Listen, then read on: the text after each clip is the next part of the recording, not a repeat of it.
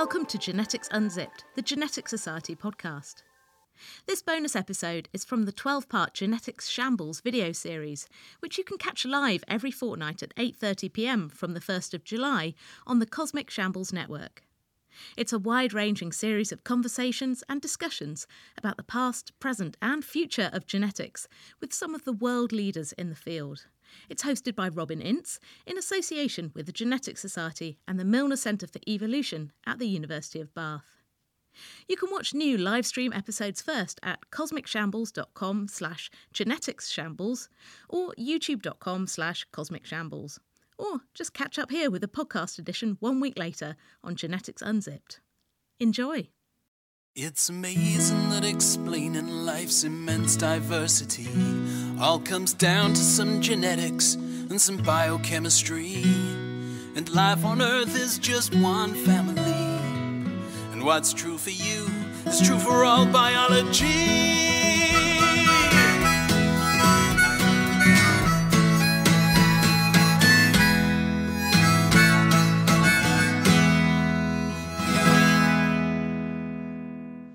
Hello, welcome to Genetic Shambles. This is, I think it might unofficially be the third in the series, but we've certainly done three. But I think maybe only one of the other ones has been official. So this is brought to you by, amongst other things, not amongst other things. In fact, the only people who bring it to you, apart from me and our producer Trent, are the Genetics Society and the Milner Centre for Evolution, which is at the University of Bath. And also, we should mention another podcast that is available, which is Genetics Unzipped by Kat Arney.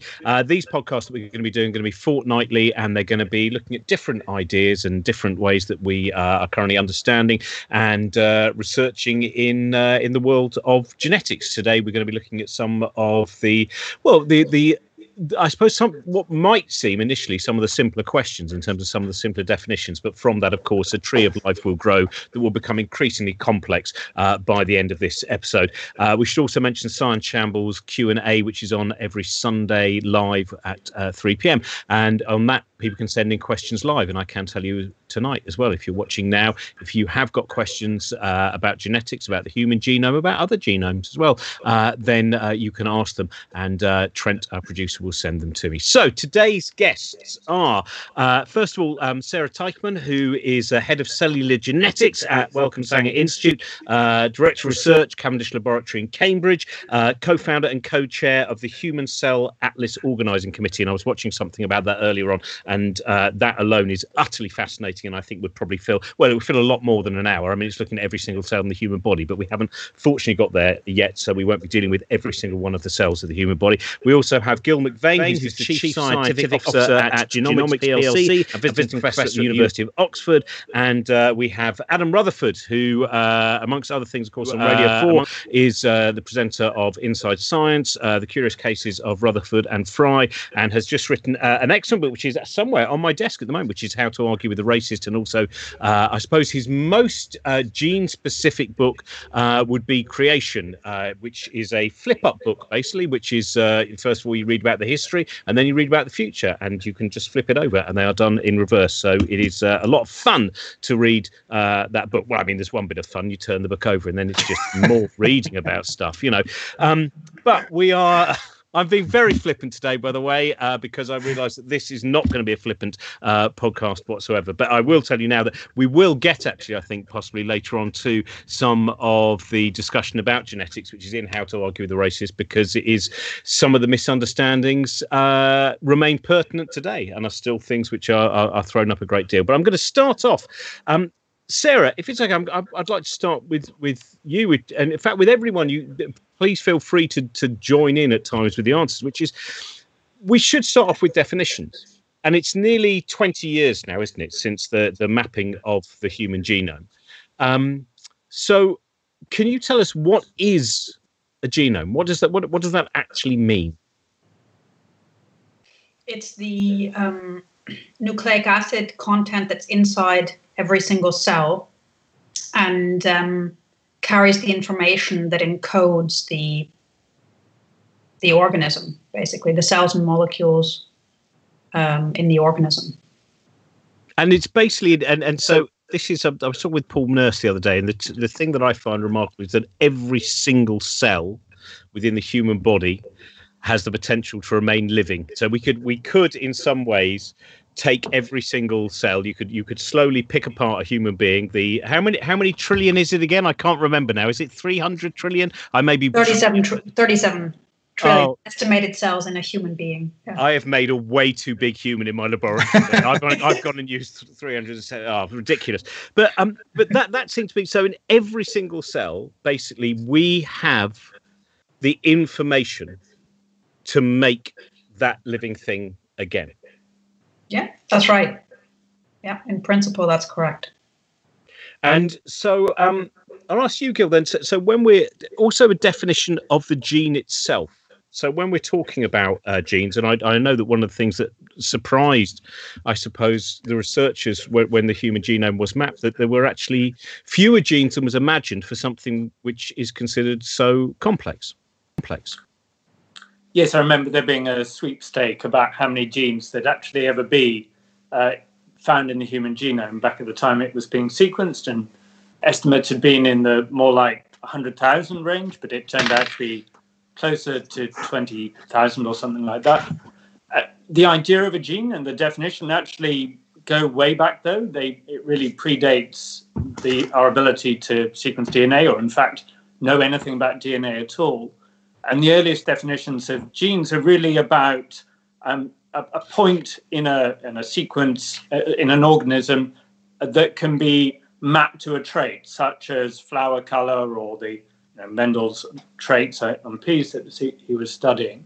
So it was to do with inheritance, essentially. It's something that you can follow through the generations. And as our understanding of the molecular basis of those traits grew, so we began to understand, I think, that there's not a one-to-one correspondence, clearly, between the things that we find in the genome and those traits, but there's a sort of proximal one-to-one correspondence in that there are bits of this genome that you can pull out, which encode for small bits of machines, typically proteins, sometimes RNAs, which act as part of this amazing machinery to make the cells that make the tissues, to make the organs that ultimately make the individual. So it's the notion of the genome is really around trying to find these units within this massive sequence of DNA, which are sort of independent in that you can pull them out and they do a function, although often they do many different functions. Well, is that, Adam, because you've quite often, I've seen you do presentations about misunderstandings, and certainly that's something that you've dealt with on some of the Radio 4 shows, that there is that idea of at one point, the popular press, well, all the press, in fact, were fascinated in the idea of a single gene for a single attribute, weren't they? To say that there is the gene for this, there is the gene for that. How, as Gil was just saying, that idea though is not true, is it? That you can't merely remove one gene and say, that's the one that creates this particular color, curl in the hair, or whatever. Yeah, that's right. So this was a lot to do with the thing you just alluded to, and the thing that Gil just said, which was that betting book, which I've actually got a copy of right here.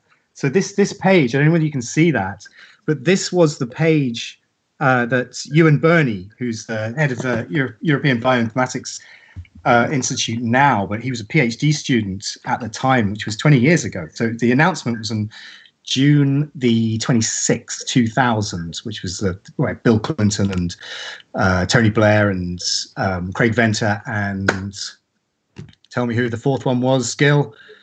All right. Francis Collins was.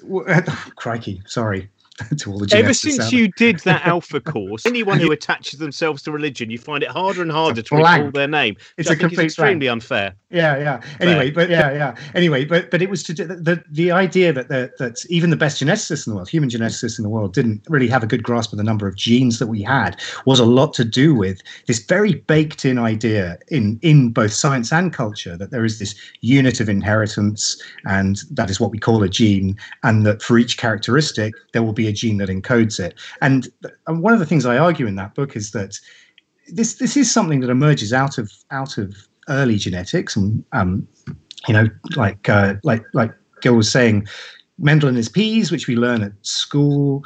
He had a very one-to-one relationship between a unit of inheritance, which would become known as the gene a few years later, at the beginning of the 20th century, and whatever the characteristic was, like wrinkliness of skin or flower color, whatever. But I think the idea goes way, way much further back in time than that. And the way that we've been thinking about inheritance for literally thousands of years really does reinforce this idea that there is a thing, something which is transmissible in a sort of discrete way from generation to generation, which we now call a gene. And it encodes specific things. So the earliest example I'm aware of is from the Talmud, where there's a very accurate description of an inheritance pattern for a lethal disease, which is effectively the rabbis excusing sons from being circumcised at birth.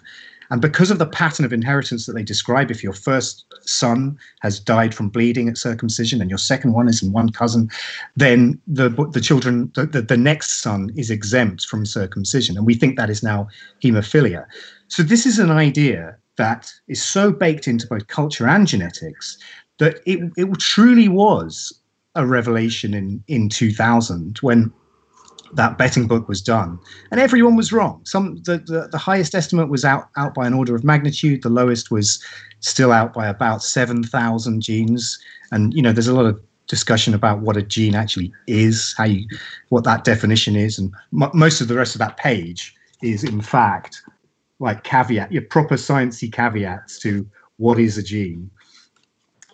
And so I think that there was a moment where we sort of had to rethink the whole notion of how a genome translates into a lived life, specifically for humans. Because, as you say, as you alluded to, genes don't do single things. They the stuff that Sarah was alluding to at the beginning, they do stuff at specific times and in specific tissues, and all genes are present in all cells. Or in all cells at some stage in their existence. And so you can't have them on all at the same time. They have to be switched off and regulated and turned on in these sort of cascades, these networks and circuits, in order that you can go from having all the information in every cell to only having the information that you need to become, a cell in the retina or a cell in your heart or a hair follicle or all of this. So, Sarah, would it be fair to say that if you're writing a book, one of the most things that's beautiful about reading science books is how quickly they're out of date? That's one of the things is sometimes I go back to books that I had as a child and I go, this is wonderful. This is why it's beautiful. And that in terms of areas that if you're thinking, I don't want to keep rewriting this book, don't write about genetics for the time being. Because it does, I imagine the 21st century does seem to be that this is the century of a truly new understanding. And a journey to a new understanding. True. Because one of the books that influenced me a lot was the Human Genome in 23 Chapters, or something like that, by Matt Ridley. And that, looking back at that now, 20 years later, roughly, it really is out of date. But it was interesting at the time. So what you say is absolutely true. So, sorry, Sarah. Yeah. No, I mean there'll be some truths, but things do change, things move on, and it's an incredibly exciting field to be in because things are changing so rapidly at the moment. And it's, yeah. In terms of people like me who, in no way have any area of specialization in anything whatsoever, what are the things that people should be most aware of in terms of the changes in the last 2 decades? Because many people have on their shelves, they'll have books and they won't realize that. I mean, one of the things that I remember a lot of people talking about was the change in understanding, for instance, of what was, of junk DNA.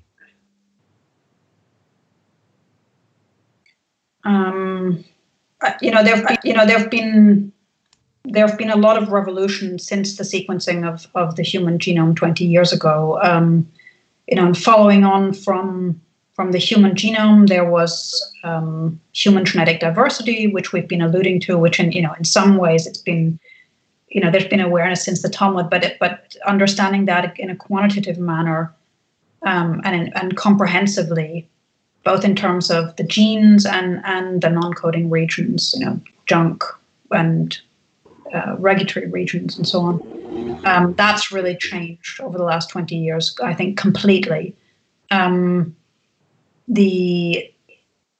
understanding of equally of somatic mutations, of mutations in tumors, cancer genomics. That's really changed over the last 10, 15 years, with much better understanding of the mutational processes, the different types of tumors. So that's genomics has provided a tool that's allowed an access to these different areas of basic science and applied sort of genomic medicine in incredibly new and powerful ways. And then, of course, my area is gene expression genomics. So basically, how, where, when are the genes expressed? How are they regulated? How do cells transform along a developmental or differentiation pathway? What are the cell states? And again, it's been technology developments in genomics that have allowed that to flourish into the field that it is today. And now we're moving into spatial genomics, where we can actually sequence, in a very dense way, a tissue section, sort of almost down to single cell resolution. And so and that's giving us new insights into the microenvironments in tissues and how cells relate to each other, in incredible detail, which is throwing open new understanding of actually the structure and architecture of human tissues with genomic technologies, with the human genome sequence itself kind of being the foundation for the human work. But there is also the area, as you mentioned, kind of at the very beginning, about other genomes and how the human genome relates to, our primate relatives, non-human primate, and mammals, and then other sections of the tree of life. And so that, I think that's been incredibly, that's been completely transformed as well by genomics and, initially the Human Genome Project and then genomics more generally. So, yeah, so I think that there are many, many different areas that have sort of been ripped open and transformed over the last 20 years. So, so our knowledge is changing. The textbooks are being rewritten, and it is incredibly exciting. So generally, what we would say is, if you have a book which is called Your Guide to Genetics, and the date in the beginning is 1997, you need to update. You need to find a new one. Gil, I wanted to ask you about this. Is in terms of our understanding of nature and nurture, which of course I always know it's a very, increasingly, it's that beautiful bit of science where it seems to get more blurred. That there was a point, certainly in some conversations, I think in the media, which was this idea that genes were our destiny, and now it seems to be an understanding that they are a probability, but there are and how are we able to understand the differing potentials that we see when we are able to begin to understand genes? Big question. So humans vary a lot, and they vary in many different ways. Some of those ways are very sort of striking early onset diseases that some people unfortunately have. Other way, and most people don't. Others are sort of propensity to get complex diseases like cardiovascular disease or Alzheimer's. Some are to do with behavioral traits, like whether you like to work in the morning or the evening. So people vary in many different ways. And what we've learned, I think, from the amazing amount of research that's gone into the genetic basis of human phenotypes and human diseases is essentially that genetics contributes to everything. There is a genetic component to, whether you like nodding on a Zoom call or not, pointing at the person who's nodding in the corner. So genetics contributes to everything. It can contribute, though, in many, many different ways, some of which are very direct, some of which are very indirect and complicated. So the most direct ones are, of course, where, like hemophilia or sickle cell disease, where there's a particular type of mutation which affects a molecular trait, a cellular trait that ultimately gives you disease. And there's basically, the disease is 100% genetics, and there's almost no environmental influence on that at all. But those are many of the rare diseases are like that. What we call Mendelian diseases, which have very striking patterns of inheritance within families, and that's how they were picked up and ultimately how the genes were found. But the vast majority of traits are really the result of a much more complex interplay between genetics and environment and exposure and history. And one of the great advances, I'd say, since the completion of the human genome was the development of technologies and experimental designs which allowed us to really probe into the genetic basis of these traits. So people have been studying things like heritability and how much genetic contributes to traits and disease for a long period of time. And they've known that for many diseases or many traits, genetics is 50% or so responsible. But what we've come to understand, I think, since our ability to probe the genome is really how the architecture is really very, very spread across the genome. So if you take cardiovascular disease, for example, there's not one trait, there's not one gene that increases your risk. There are thousands and thousands of places in your genome which can increase your risk. Now, some of those might be very direct because, for example, those are variants in some of the enzymes that process cholesterol.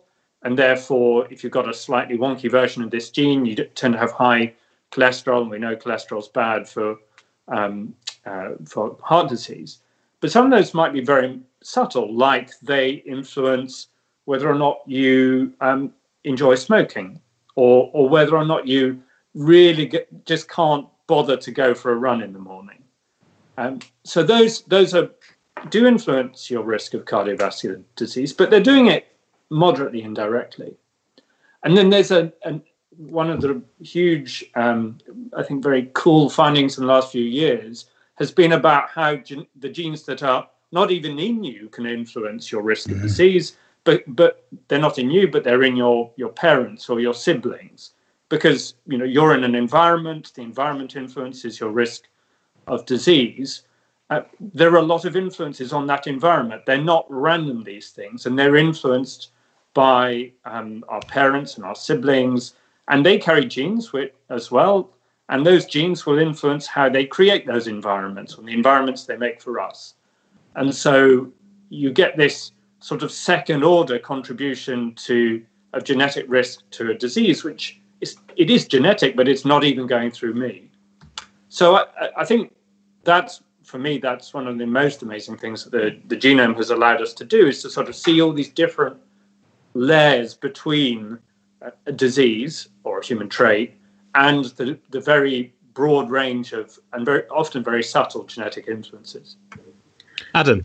Yeah, so just following on from what Gil was saying there, which is absolutely spot on. It's even more striking with the emergence of what I think is going to be a very exciting field in the last couple of years, and this is largely coming out of Sarah's campus, so at EMBL, so not actually Sanger, and it's social genetic influence. So now I have to stress that so far this is in mice, and I don't think it's been done in humans yet.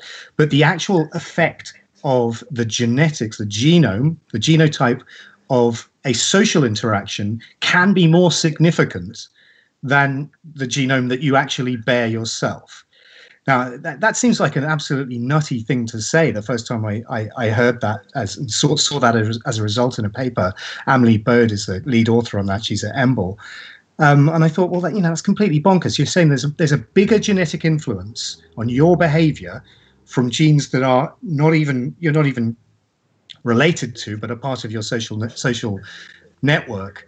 And I suppose, I remember talking to her about this a couple of years ago, and we were trying to speculate about what this might, try to give an example for humans.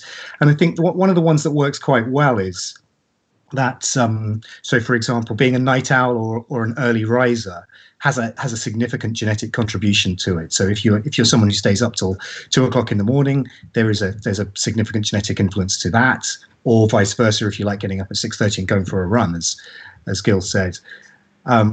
Now, if you're one and your partner is the other, then it's quite possible that you will modify your behavior in order to align itself with your partner's behavior, which is the opposite phenotype, right? So you might, try your best to be a late riser if your partner is a late riser or night owl, or whichever way around it is. And so in that example, potentially, because this is a speculative example, it may be that the genetics of someone else is more significant in the phenotype that you are displaying than your own genetics. Now, we're just beginning to explore that in humans. In mice, you see it in many different characteristics to do with wound healing and licking behavior and nursing behavior, and the impact seems to be quite striking. I think we will see how significant it is in humans in the next few years as those studies get done. But I think it's just yet another example of, well, two things. One, as Sarah alluded to, we're just at the beginning of this, exploring the genome is going to go on for, all of us are going to be employed for a long time yet. And the second thing is the complexities of understanding our genome is only part of understanding our place in the environment, and now understanding our genome's relationship with other genomes that don't even have any sort of biochemical interaction with each other, but still have an effect on our behavior. I mean, it's kind of nuts, but that's what makes it so cool. One day we'll do a phrase, I think you'll find it's more complex than that, is not required. But that never happens, does it? There's no easy... This is why, apart from cosmology, cosmology seems so simple when you just deal with holographic principles on the surfaces of black holes. Sarah, I wanted to ask about some of the kind of more... Well, the specific work you do, which I now worry, because I remember once talking with Adam where he said more often than not when they say humans, what the research paper really means is mice. So I'm now worried that when I say, the human cell atlas, and you go, well, to be fair, it's a mouse. But your work on the human cell atlas, which it just, that again, in terms of the magnitude of the types, can you tell us a little bit about, the starting point of this and what your ambitions are in terms of what you hope to discover with the human cell atlas? Sure. So the starting point was the resolution revolution in genomics, which is basically the kind of explosion in single-cell genomics technologies that have happened over the past decade or so. And that basically means that we're now able to measure the nucleic acid content of individual cells or even nuclei in a massively high throughput parallelized manner, with dropping costs. And that's what that sort of revolution in genomics, to be able to measure DNA or RNA in single cells, is really what gave a huge boost to this whole movement. And so that's gone hand in hand with incredible technology developments in spatial genomics and high throughput, massively parallel imaging methods, in situ sequencing, and so on, so that we can also study cells within their tissue context. And when I say tissue context, I am talking about human tissues. So absolutely, the Human Cell Atlas is about human cells and tissues. And that obviously begs the question of where you're probably thinking, well, where do you get the human cells and tissues from? And it's basically 3 different types of sources. It's either biopsies from living patients, or tiny little bits of tissue, a millimeter or a couple of millimeters cubed, or it's resection material from operations, basically discarded tissue from operations, from often tissue that's a normal, that's adjacent to a tumor, for instance, or a diseased section of an organ, or it's tissue from deceased transplant donors. And these are, it sounds strange, but it's actually very fresh tissue, because they're essentially biochemically still alive, because they've just been extubated. when the explants take place. And so there are those three different types of tissue sources, generally. Now the technologies are allowing studies of human tissue that have been preserved for long periods of time. So there's also things like FFP, tissue from biobanks that have been preserved and formalin fixed that we use for the project. So that's a little bit of context. It is a hugely ambitious project. I mean, looking back, I sort of think like, what were we thinking 5-6 years ago? But the ambition is to really cover all of the 50 tissues in our body and to map them and chart them and understand them at that level of cellular detail, at mapping at the comprehensively using genomics technologies.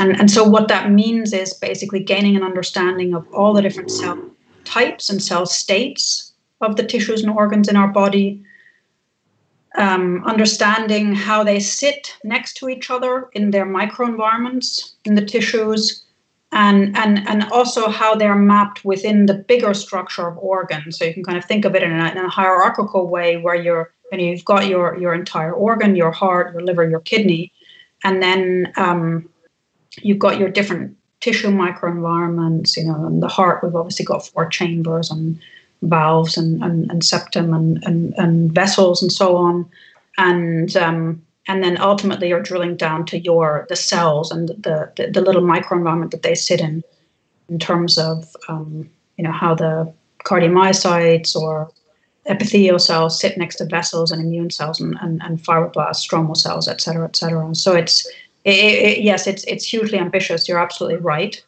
I mean, what's incredibly but what's very exciting is that it is a global community effort. And so that's something that's very special about this genomics project, I think, compared to previous consortia, is that it's, we now have more than 2,000 members from almost 75 countries around the world that are participating, contributing data, developing technologies, developing computational methods. There are many, many different funders that contribute small or large amounts.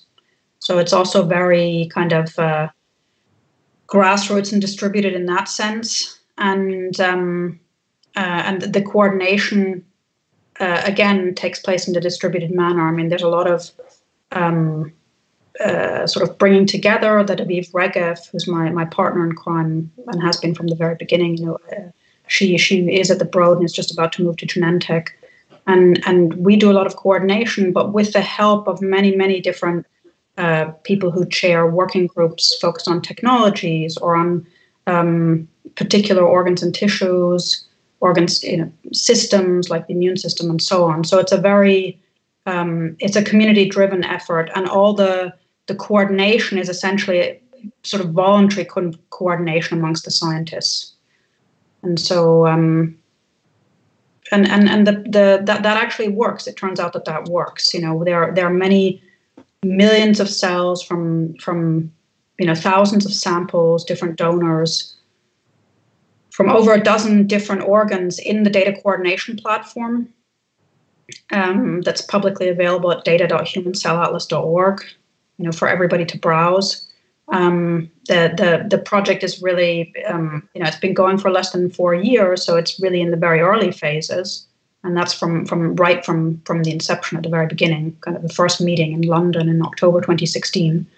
But we're now already at the point where, there's a kind of rough, very, very rough scaffold of cells from different tissues, and they're now increasingly even being put into their spatial context. So the progress has been quite astonishing.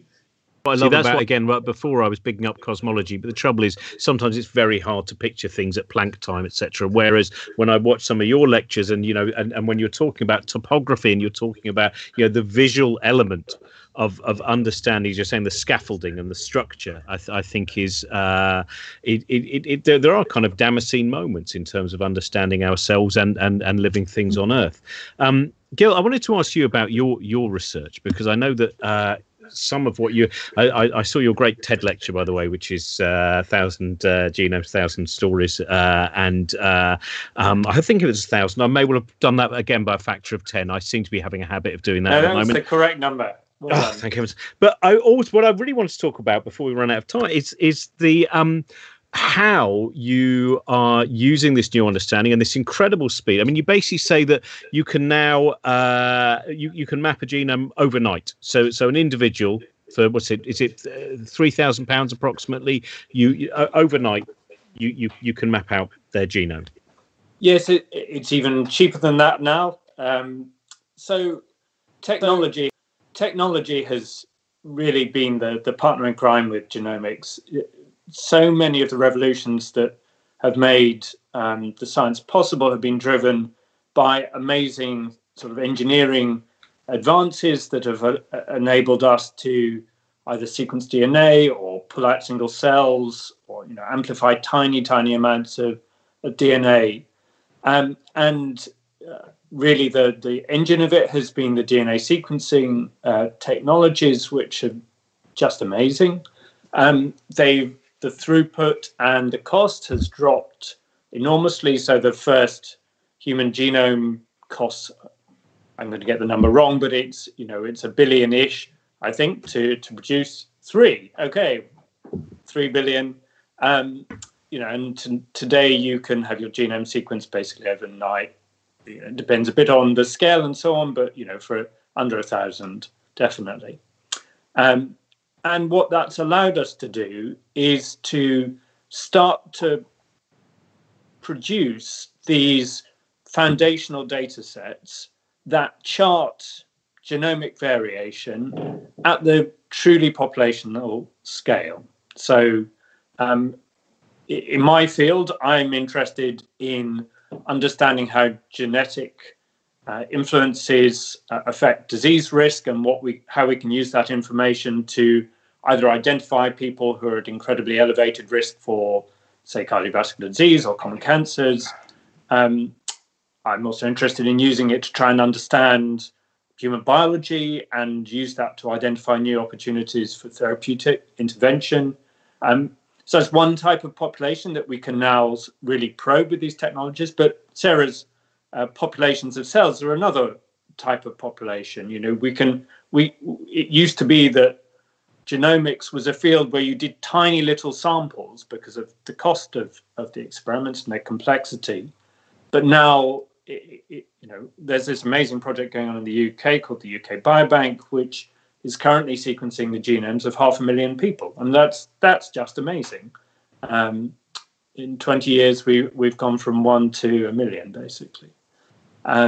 So that the important thing for me is that the scale is critical, because when you're trying to uncover patterns in biology, many of them are very subtle and complex. They don't sort of jump out at you. You need huge sample sizes and very rich data types on the scale of hundreds of thousands of observations to really see what's going on. And then you start seeing the patterns fall apart, and then you can integrate the sort of data you get in the biobank with the sort of data that Sarah's been generating to understand where disease risk lies, which tissues does it reside in, what are the cell types that are important, what are the molecular functions that are going wrong. And that's the sort of fuel that allows you to do things like identify new drug targets. So for me, the key thing is essentially it's a technology-driven ability to scale in a way that we couldn't before. Adam, yes, if you'd like to. I've got a question that's just come in for you, but please add if you would like. I was just going to add to that by saying that the trajectory of genomics from that from 20 years ago with the beginning of the Human Genome Project, or the first draft of the Human Genome Project based on one person, but even before that, when we were identifying individual genes, often for the common diseases or the Mendelian diseases, what we were finding is common variants. So things that they vary between people, but they can be identified relatively easily because there aren't that many differences. Now, I think what in the last 10 years more than more than at any other time. And what a lot of the way that this is going, which is why people like Gill need very, very large data sets, is that what we're finding is that a lot of the heritability, or a lot of the disease risk or behavioral risks for a relationship between a genotype and a phenotype are actually hidden in rare variants, right? So things that vary between bits of genes and bits of non-coding DNA that vary between people at a very much lower frequency. And they're hard to find. They're hard to find because they're rare. And yet what we're finding more and more is that they are going to account for enormous amounts of the biology that we consider to be important or that we want to discover. And the only way you can get around that is by getting more genomes, by finding more rare variants, by looking at as many genomes as you can possibly get your hands on. I mean, I think there is a genuine case, and I talk about it in that book, that the same chapter that I showed that betting book.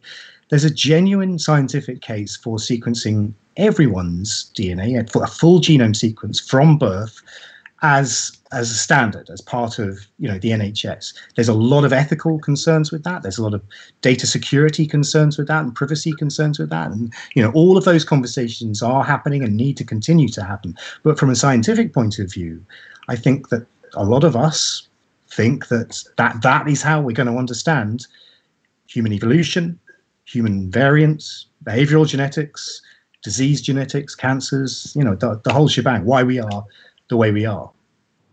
Well, we will talk towards the end about ethics as well, so I'll just throw that out there now. But Adam, we've got a question which is for you. This is a question from AI, and I really genuinely hope it is some AI. I hope it's AI that's passed its Turing test. So AI, congratulations, and we will send the certificate. How do we improve our scientific language when we talk about race? Well, that's a great question. That's a great question, and I wish I knew the answer to that in a definitive way.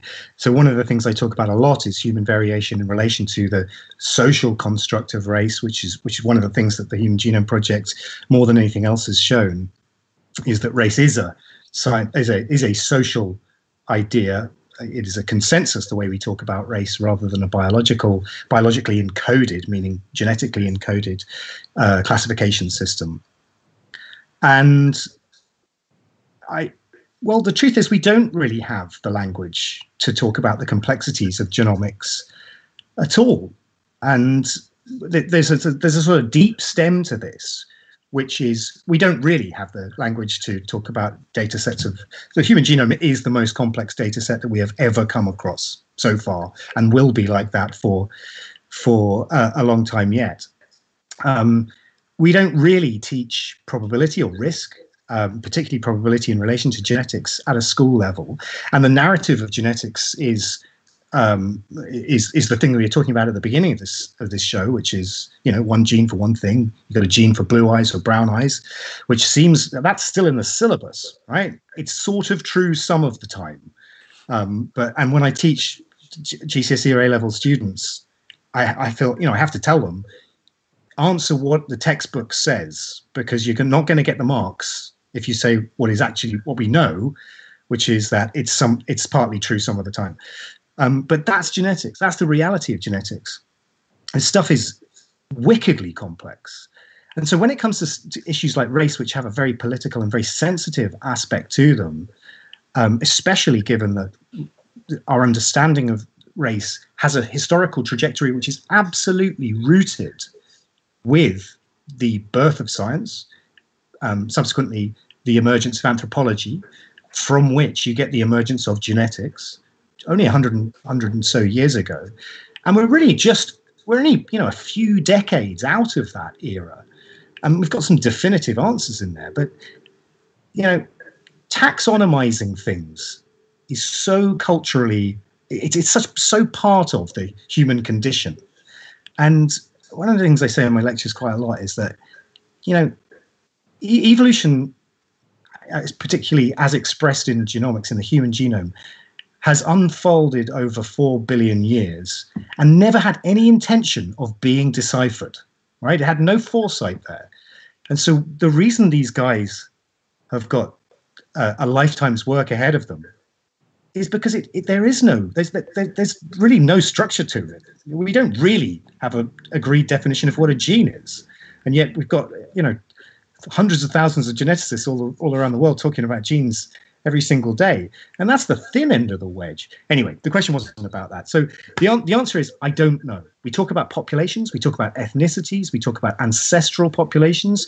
We, in our databases such as UK Biobank, we have problems which are effectively aspects of structural racism, because we know much more about the genomes of European people than we do about the genomes of anyone else on Earth, particularly people from Africa, for whom their genomes have more diversity in them than everyone else in the rest of the world put together.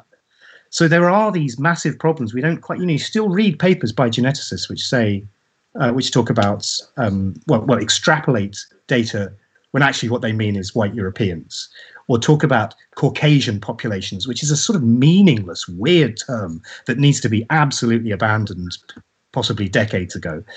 But I don't know what we replace that language with. And that's an active conversation that we're having in genetics at the moment. So it's a great question, Al. And the answer is we don't really know, but we're thinking about it very hard. Thanks. I think one of the great books about looking not specifically about genetics, but in terms of looking at that, the desire to go, this measurement, I want it to fit exactly with what I believe, is Stephen Jay Gould's book, Mismeasure of Man, which was about the desire to find very specific differences in brain size. And it's a very good book looking at the kind of the highly flawed research methods that we used. Sarah, what are you, in terms of, we were talking about ethics there, and do you have, within your areas of research and around that, are there any areas you think we really need to be talking more and more about what the ethics are and what our understanding is, and how sometimes, as we know with any interesting science, often in the media they'll read one sentence of that paper and they'll publish that. So what is there anything you're particularly wary of in terms of misunderstanding? Well, I agree with Adam that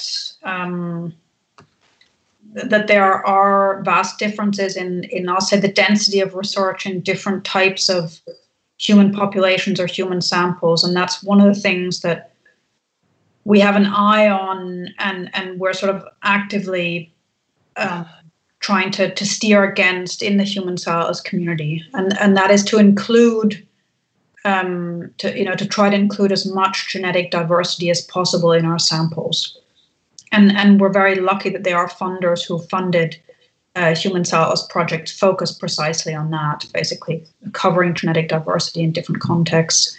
Profiling, using single-cell genomics to profile blood samples from populations around the world or populations in one city, of different genetic backgrounds, samples of different genetic backgrounds, donors of different genetic backgrounds, and so on. So, I mean, that's one thing that's talked about, and we're very conscious of, precisely because of the bias that quite frankly, biomedical research, I don't think it's just genetics, it's biomedical research in general has focused more on some populations than others.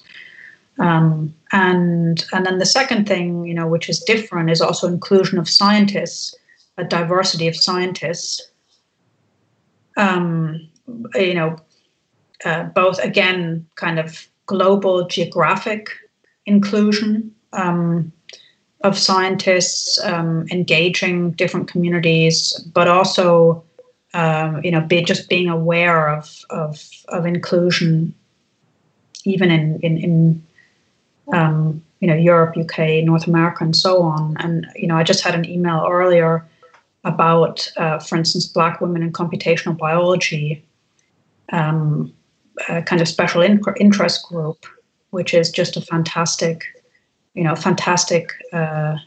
community that's basically supporting each other, and which many of us are allied to, and so we're trying to strengthen our community by including diverse scientists and diverse samples, and we think that will make the community, the scientific community, and the scientific project much stronger and of higher quality, basically. Gil, what do you think are in terms of the major ethical issues? I agree that equity is probably one of the most important ethical issues, in that we want the advances in medicine and healthcare that come from our ever increasing genomic understanding to be shared equally by everyone. But as Adam pointed out, that research is not well distributed across the world, and there are very good reasons why we think that doing research in one particular type of locality may not translate 100% into other localities. So equity is a very important one. Other people have touched on that, so I don't want to spend lots more time on it.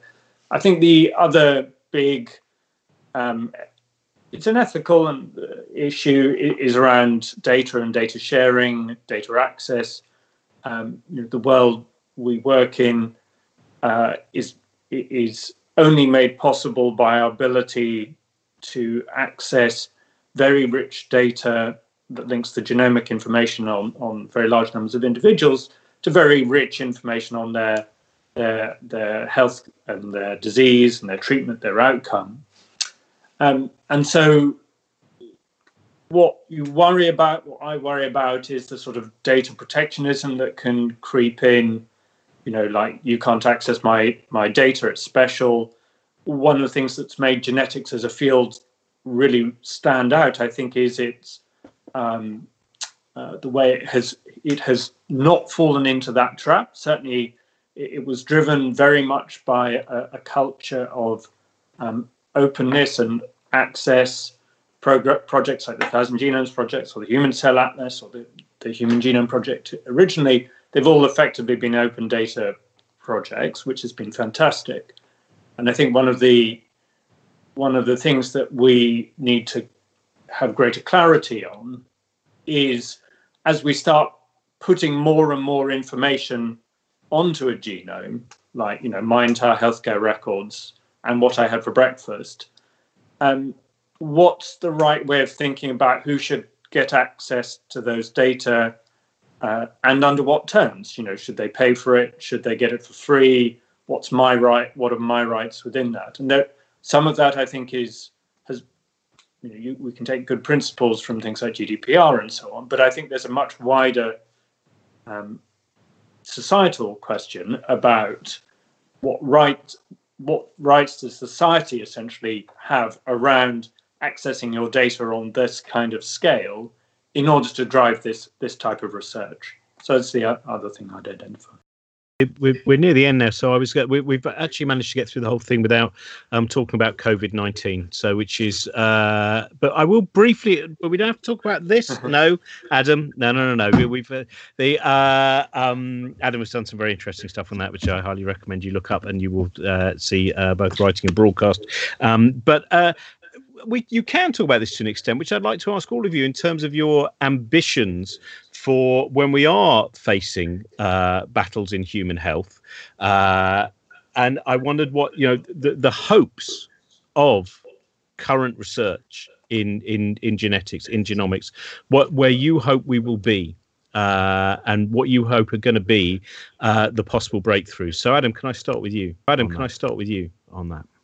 Yeah, sure. And I sort of want to pick up from something that Gil was just saying there as well, which is that something which I don't think anyone really anticipated happening in the last 20 or 30 years was the enormous commercial potential for monetizing people's genomes, which has occurred through primarily for companies that are expressing interest in ancestry, genetic genealogy, and these are 23andMe or Ancestry.com, and I don't, I'm not in the business of telling people how to spend their money. I think that the tests themselves are are of trivial interest. The results are mostly of trivial interest. And they also do something which is, I think, we've been arguing against or trying to teach against for the last 30 odd years, which is that kind of genetic determinism that which is not the way geneticists think about the relationship between genes and behavior these days. So, I'm sort of generally opposed to them, whilst recognizing that they have some sort of trivial value to them. But what I think is more significant is that companies specifically, such as 23andMe, their fundamental interest is not in ancestry; it is in commercializing people's genomes. And the amazing trick that they have successfully pulled off is getting people to pay to give their most private data to a company who subsequently are going to monetize it by selling it on to pharmaceutical companies in order to develop drugs, which subsequently will be sold back to them. Now, I don't want to sound like I'm sort of hugely politically motivated by saying this. I sort of think it's astonishing, because when people buy those kits, they're not the client, they are the product.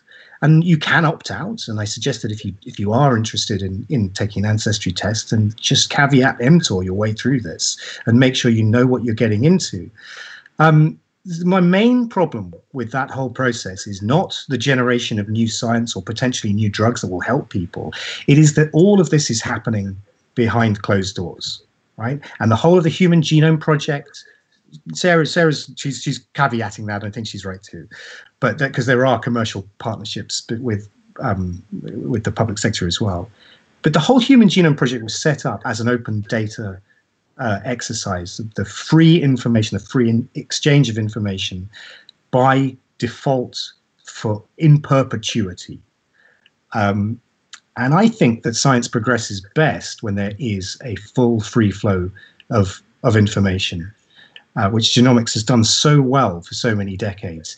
It bugs me now that the largest data sets for human genomes in the world are not in UK Biobank or the 100,000 Genomes Project or Genomics UK or any of the publicly owned databases, but they're owned by 23andMe and Ancestry.com. I think that is suboptimal for the progress of science and therefore the understanding of how humans work. Sarah, so you're right to sort of caveat, absolutely.